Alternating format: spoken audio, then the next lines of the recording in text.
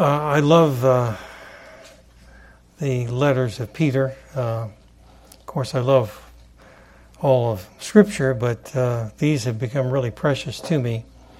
1 Peter 1, and I'm going to ask your permission not to wear my jacket. I'm just so hot that it wouldn't be good.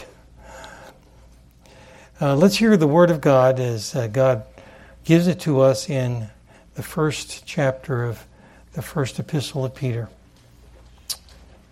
Peter, an apostle of Jesus Christ, to those who are elect exiles of the dispersion in Pontus, Galatia, Cappadocia, Asia, and Bithynia, according to the foreknowledge of God the Father, in the sanctification of the Spirit, for obedience to Jesus Christ, and for sprinkling with His blood. May grace and peace be multiplied to you. Blessed be the God and Father of our Lord Jesus Christ.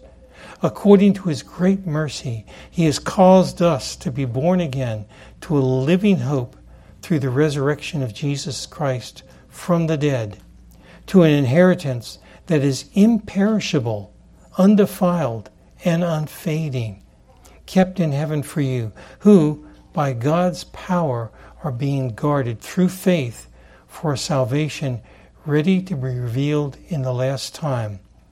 In this you rejoice, though now for a little while, if necessary, you have been grieved by various trials, so that the tested genuineness of your faith, more precious than gold that perishes, though it is tested by fire, may be found to result in praise and glory and honor at the revelation of Jesus Christ. Though you have not seen Him, you love Him. Though you do not now see Him, you believe in Him and rejoice with joy that is inexpressible and filled with glory, obtaining the outcome of your faith, the salvation of your souls. Concerning this salvation, the prophets who prophesied about the grace that was to be yours searched and inquired carefully, inquiring what person or time the Spirit of Christ in them was indicating when He predicted the sufferings of Christ and the subsequent glories. It was revealed to them that they were serving not themselves but you in the things that have now been announced to you through those who preach the good news to you by the Holy Spirit sent from heaven, things into which angels long to look. Therefore, preparing your minds for action and being sober-minded, set your hope fully on the grace that will be brought to you at the revelation of Jesus Christ. As obedient children, do not be conformed to the passions of your former ignorance, but as He who called you is holy, you also be holy in all your conduct, since it is written, "You shall be holy, for I am holy." And if you call on Him as Father, who judges impartially according to each one's deeds, conduct yourself with fear throughout the time of your exile, knowing that you were ransomed from the futile ways inherited from your forefathers, not with perishable things such as silver or gold, but with the precious blood of Christ, like that of a lamb without blemish or spot. He was foreknown before the foundation of the world, but was made manifest in the last times for the sake of you, who through Him are believers in God, who raised Him from the dead and gave Him glory, so that your faith and hope are in God. Having purified your souls by your obedience to the truth for sincere brotherly love, love one another earnestly from a pure heart, since you have been born again, not of perishable seed, but of imperishable, through the living and abiding Word of God. For all flesh is like grass, and all its glory like the flower of grass. The grass withers and the flower falls, but the word of the Lord remains forever. And this word is the good news that was preached to you. This is God's own word. Please have a seat.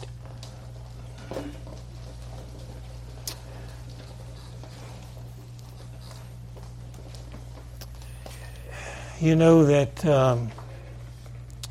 I try to have something before the sermon to hold on to if you're young, if you're real young, something that you might remember. And today I was thinking about my dad. My dad never hit me. He never hit me in all the time I was growing up. Now, sometimes he said strong things to me like, you bonehead, because of the dumb things that I did, but he never hit me. And so I always wanted to be careful about my children, that they would never be afraid to be around me, never be afraid to tell me what was going on in their lives. Never kind of get back, oh, here's Dad, and we better be careful because he might be mad. Well, sometimes we're afraid of God. We're afraid to come to God. We sometimes think God is this big, mean person, and that he won't really be very nice to us if we come to him. But that's not God at all. If you belong to Jesus, if you've believed in the Son of God, then God's your Father. Now, you have an earthly father, and you love him, but you have a heavenly Father too, if you belong to Jesus. And because of that, you never have to be afraid to come to God, because God's never going to hit you. God's never going to make you cringe. So let's pray that we can understand something that God says in his word that helps us believe that. Let's pray. Father in heaven, please give me liberty. Give us joy in the Holy Spirit, clarity in our thinking, trust in your word when we have a whole world around us that is telling us different things. Help us to believe instead what you say, because you're telling us really how the world works and what is true. So we trust you. Thank you for your word. Thank you that your Holy Spirit teaches us, each one of us. Help us to listen and learn the lessons that he's got. We pray in Jesus' name. Amen.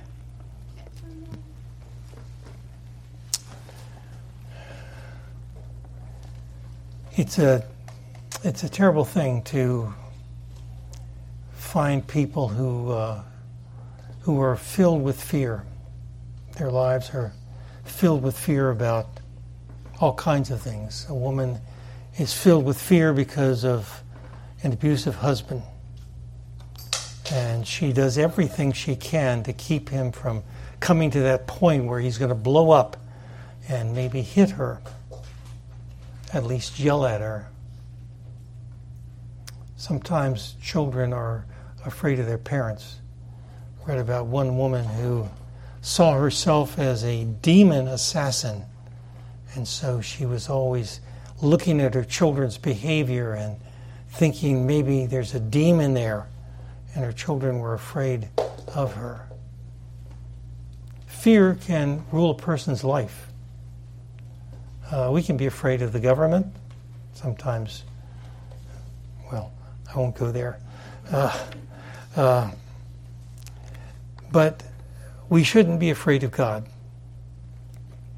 If we belong to Jesus, we shouldn't be afraid of God. I've always found what Peter says, it's repeated from the Old Testament in verse 16, to be kind of stop you in your tracks. You shall be holy, for I am holy. we think about how unholy we are, how our lives don't measure up, and we wonder, is God going to be out to get us, to slap us around because of what we're doing? Verse 17 actually mentions fear. Look at verse 17. He says, "And if you call on him as Father, who judges impartially according to each one's deeds, conduct yourselves with fear," phobos, "throughout the time of your exile." And there are people who have a phobia about God. They're afraid of God. Well, Peter isn't talking about that kind of fear. And to understand it, we're going to have to spend some time looking at the context for verse 17 and then looking at verse 17 in some detail. Peter has filled in, you might say, a lot of blanks about what God has done. He's talked about the work of Christ, the resurrection of Christ. He's talked about the inheritance, how imperishable that inheritance is, that God will guard those who belong to him. I especially like verse 7, which I've preached on, and some of you may remember, the tested genuineness of your faith. And we think, oh dear, what's my faith going to do when it's tested? But Peter is using instead an idea there that it's being tested to show what is really there, that it really is a faith given by the Holy Spirit, because it's more precious than gold that perishes, and it will result in praise and glory when Jesus comes back. So he's covered a lot of ground. He's talked about that inheritance and being kept by the power of God for salvation ready to be revealed. And the question is, do we believe it? Are we living in that reality? I saw, and maybe you saw, the movie The King's Speech. The King's Speech was about George VI of England. He took over from his brother Edward. Edward abdicated the throne in 1936, and George, who was the second son of his father George V, found himself to be the King of England. Now, he had a stutter, and he had a very difficult time speaking in public, and here he was now the representative of the British monarchy. He was the head of England, the head of the Emperor of India, and all sorts of titles he had. And he had to speak, not just Winston Churchill, but he had to speak. And he had to overcome his stutter because he was now the king. He lived in Buckingham Palace, and if you know any of the story, he didn't leave London even during the Blitz. And as he lived as the king, he was living out what he was. In fact, he was the king. Edward had abdicated the throne, and he was the king. And God has declared us to be certain things. Redeemed people. Holy people. His children. He's said that we are the obedient children of God. And we have to live like it. We have to think about it and understand it. And that's where we come into conflict with our own hearts, because we read we're to be holy as God is holy. And we don't feel at all like that. We try to do things in our lives to keep on the right track. We read our Bibles and we pray and we come to church, all those things. But sometimes it just rises up in us and we just say, what am I after all? Am I really holy? We have these tremendous things said about us. again and again in the first verses of this chapter, and then we don't feel very good about ourselves. Now, if you look at verse 17, in the English Standard Version, it translates the opening words as, and if. But that makes us think that there's a doubt if this is going to happen, if you're like this. And really the sense of his word there is since. Since you call God your Father. Since we are God's children, we're to be holy. Now, my last name is Doe, D-O-E, and all my life long I've had jokes about John Doe and all kinds of things. But my father was Harry Doe, and his father was Fred Doe, and his father was Henry Doe from England. And so it's an English name, and my dad never let me be ashamed of it. And he told me, you're going to get jokes all your life long. And so I've gotten it. All my life long, I've got jokes about my last name. Well, we're named by God to be his children. And do we believe that? God is the Christian's heavenly Father. And we're supposed to live holy lives, devoted to God, devoted lives because we are holy. Now he says in verse 17, and if you call on him as Father, who judges impartially. But really, Peter writes, since Father you call. Now, what he's done is move something to the front of the sentence to emphasize it. And so he wants us to think about God as Father. That's the, you might say, the emphatic position, the emphatic word is Father. You call him Father. And you think about the religions of the world. Christianity is unique in calling God Father. Would you dare call Allah Father? That would be unthinkable for a Muslim.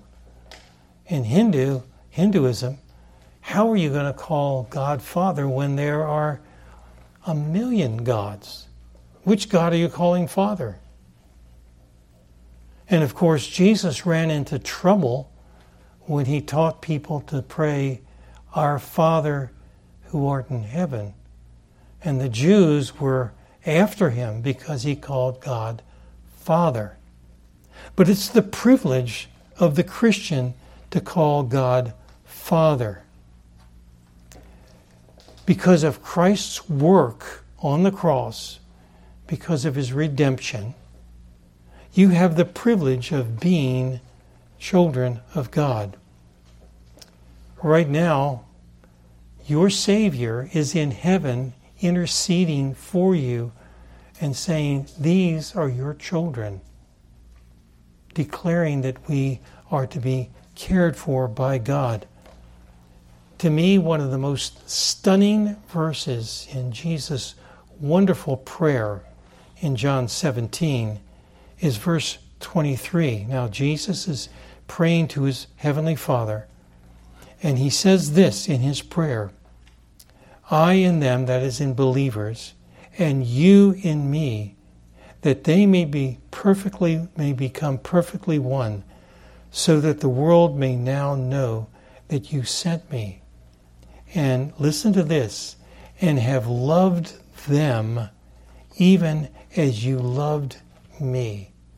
I get chills when I think about that.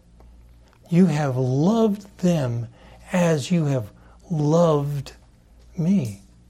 How does the Father love his Son, Jesus? Jesus, the perfectly obedient child, the perfectly loving and trusting child. Jesus, who is the holy child. And yet Jesus says, you love them as you have loved me. Now, God's not confused about what we are. God knows that we have sinned. That's why Jesus came, because we've sinned, because we've fallen short of the glory of God. But instead of thinking of ourselves as unlovable sinners, we think of ourselves as sinners redeemed and loved in Jesus Christ. As sinners, we, apart from Christ, offend and arouse the wrath of God against our sin. That will be loosed on so many people in this world, won't it? People that you know, and I know, and people we love will experience the judgment of God because they don't know Jesus. But when we are united by faith to the Holy Son of God, God considers us His beloved children. And so by the Holy Spirit, we cry out, Abba, Father. This is what Paul says in Romans chapter 8, a chapter we read during Sunday school. Romans chapter 8, for all who are led by the Spirit of God are sons of God, for you did not receive the spirit of slavery to fall back into fear, a cowering kind of fear, cringing kind of fear, but you have received the spirit of adoption as sons, by whom we cry, Abba, Father. The Spirit Himself bears witness with our spirit that we are children of God. And if children, then heirs, heirs of God, and fellow heirs with Christ, provided we suffer with Him, in order that we may be also glorified with Him. So our Heavenly Father calls us not to fear Him as though He is going to hit us, but to fear Him as obedient children. Because He's our Father, we hear those words, be holy even as I am holy, and they make sense to us. They're not fear-driven words. When our Father is called upon, we are calling upon Him to show His work in our lives. Because it is His work. It's not our work. We're not suddenly these super people who overcome sin on our own. It's because we're united to the overcoming Lord Jesus Christ, who sends His overcoming Spirit to us. Now, Paul called upon the emperor. That's a famous part of the book of Acts, Acts 25. He wanted his case brought before the Roman highest authority, the emperor. And we can call upon God, the God who made heaven and earth, the God who is above all, the God who upholds all things by the word of His power, the God by whose will everything in the world happens. Nothing happens apart from His will. He rules over all things, and we appeal to Him as our Father in heaven. And so we have to live differently than the world around us, because we're listening to a different word, the word of our God, the word that has stood the test of time.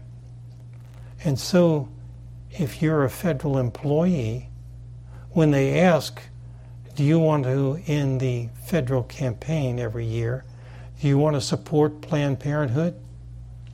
You have to say no. You don't want to support Planned Parenthood. You don't want to support any abortion-driven organization like that.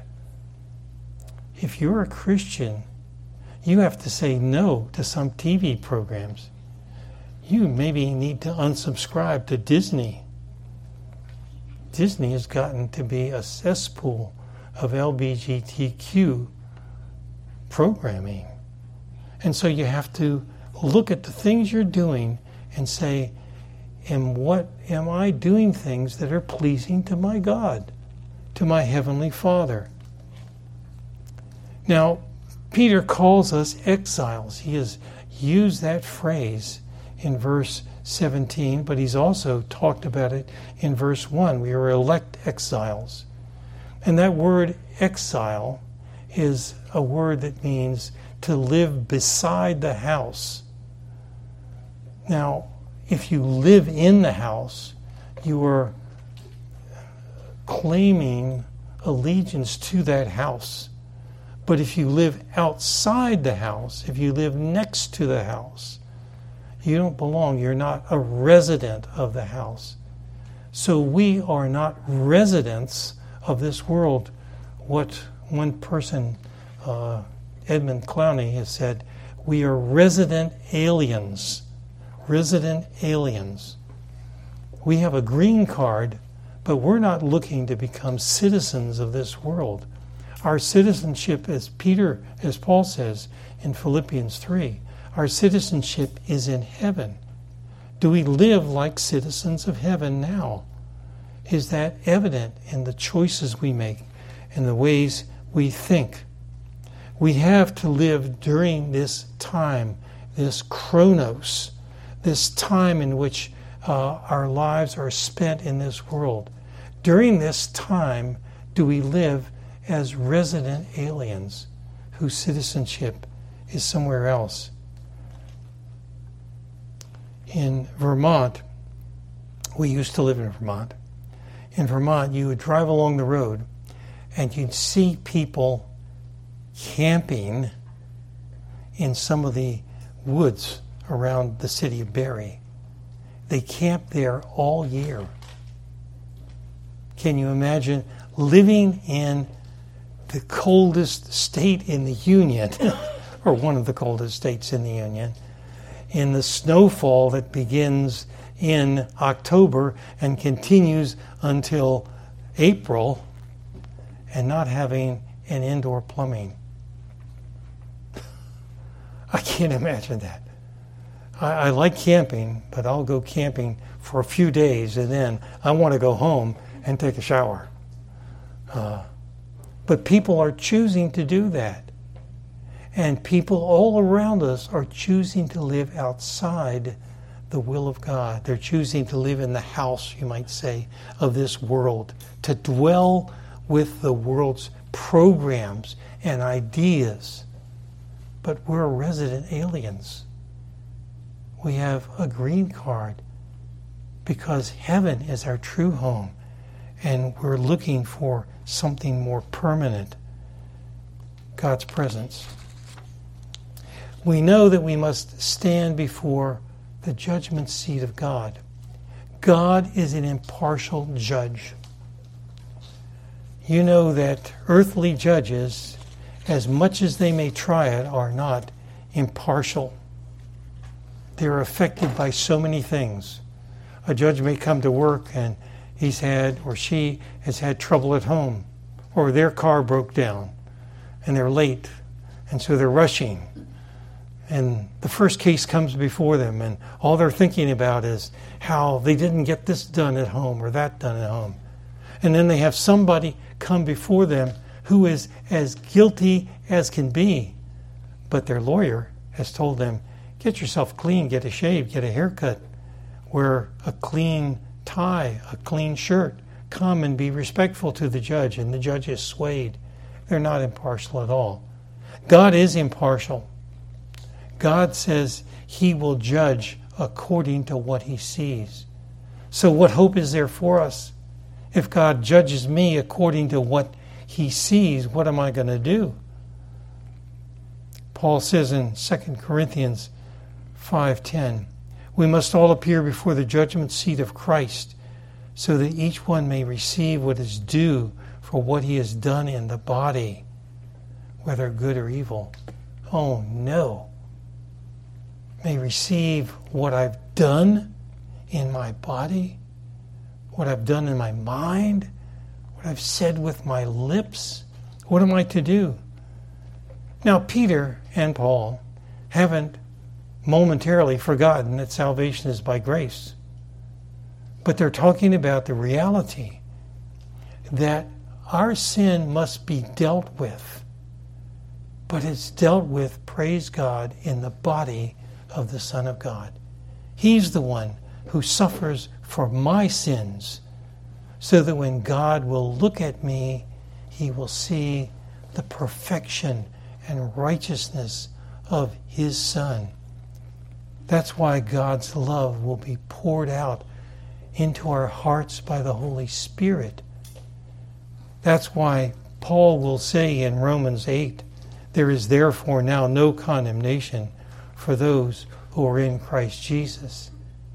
Peter will go on to say in verses 18 and 19 that we are redeemed not by perishable things, but by the precious blood of Jesus. Because in Jesus Christ we have a righteousness with no defects. There are no flaws in the armor that Christ covers us with. Though God has known our deeds, though he is an impartial judge, if you are in Christ Jesus, you are sealed with the Holy Spirit for the day of redemption. And so we come to love God and give thanks to him, to call upon him as Father, and to want in every way to honor and glorify him. Paul has told us in Romans 8:15, you did not receive the spirit of slavery to fall back into fear. Fear is not that kind of motivation for the child of God. The person who's been adopted into God's family doesn't cringe because God is going to wreak vengeance upon them. Instead, we know that God has had that judgment brought against us in the body of his Son. And so we have a hope. It's a kind of hope that can't be ashamed or disappointed. We need that hope because we have such a hard time living righteous and holy lives. God graciously works in us, and he trains us and disciplines us. Right now, all over the country, there are athletes preparing and training for the next competition, whether it's a football game, a soccer game, a golf tournament, or something else. And, of course, the World Series. And the athletes are doing their best to improve. And as Christians, we want to change. So we look for ways that we can put aside the sin that so easily besets us. Are we in a situation of temptation? Do we know how to flee it? Do we know how to run from it? Do we know that God has promised that no temptation shall overtake us but such as is common to man, but that God will provide a way of escape? Do we believe that? Are we looking for it? If we are growing in Christ, we should be seeing some signs that, yes, we're overcoming sin. No, it is not as prevalent in our lives as it was before. That the word of gossip or envy or jealousy dies on our lips before it comes out of our mouths. Our default position is that we are now under Christ's righteousness. If I live by faith in the Son of God who loved me and gave himself for me, I'm going to live a different life. I'm going to live a life of faith and repentance. Repentance that is not just a one-time thing, but it's an ongoing thing. I'm not to be a moralist that thinks that I'm accepted by God by what I do, but instead I'm an obedient child. I love the hymn, Before the Throne of God. Before the throne of God above, I have a strong and perfect plea, a great high priest whose name is love, whoever lives and pleads for me.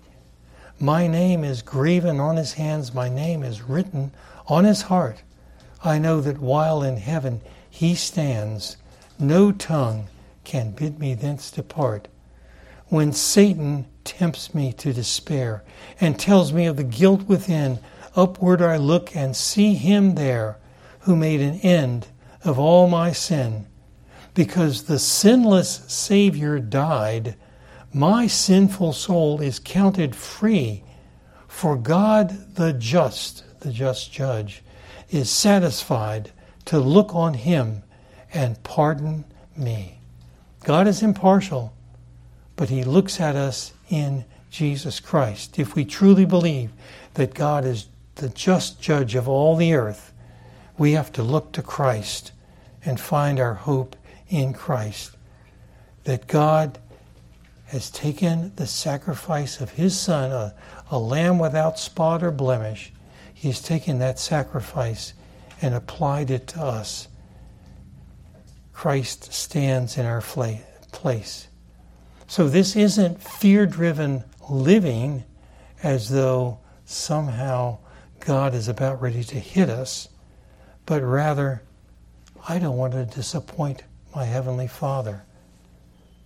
I don't know about you, but that becomes something that I do think about. Not because if I don't get an A, Daddy's going to beat me, but my Father is so kind, so full of mercy, so gracious to me. How can I do this terrible thing? Like Joseph, how can I sin against God when he runs away from Potiphar's wife? In the words of Psalm 103, as a father shows compassion on his children, so the Lord shows compassion on those who fear him. For he knows our frame, he remembers that we are dust. Or what John says in 1 John 4, there is no fear in love, but perfect love casts out fear. For fear has to do with punishment, and whoever fears has not been perfected in love. We love because he first loves us. One of my favorite writers, commentators on the book of 1 Peter is an old Scotsman by the name of Robert Leighton. And Leighton summarized his thinking about this verse. He said, I will not sin because my Father is this just judge, but for my frailties I will hope for mercy, because the judge is my Father. William Cowper, in his famous hymn, God Moves in a Mysterious Way, said, Ye fearful saints, fresh courage take. The clouds ye so much dread or fear are big with mercy and shall break with blessings on your head. We're holy because our Father is holy. Let's pray. Our Father, we are called upon to live lives that are different than the world around us. Lives that show your goodness to us and show the glory of a Savior who is perfect and gives us his perfect righteousness. We ask that you might teach us to flee from sin, to turn away from those situations of temptation that call us to turn from our God. We want to be more and more holy. Please, Lord, you know we feel so hypocritical sometimes because we say that and we know how much we love our sin. Help us to hate it as you hate sin, and to love instead the righteousness which you love. Help us to be people whose lives reflect whose we are, where our home is, truly, with you in heaven. We pray in Jesus' name. Amen.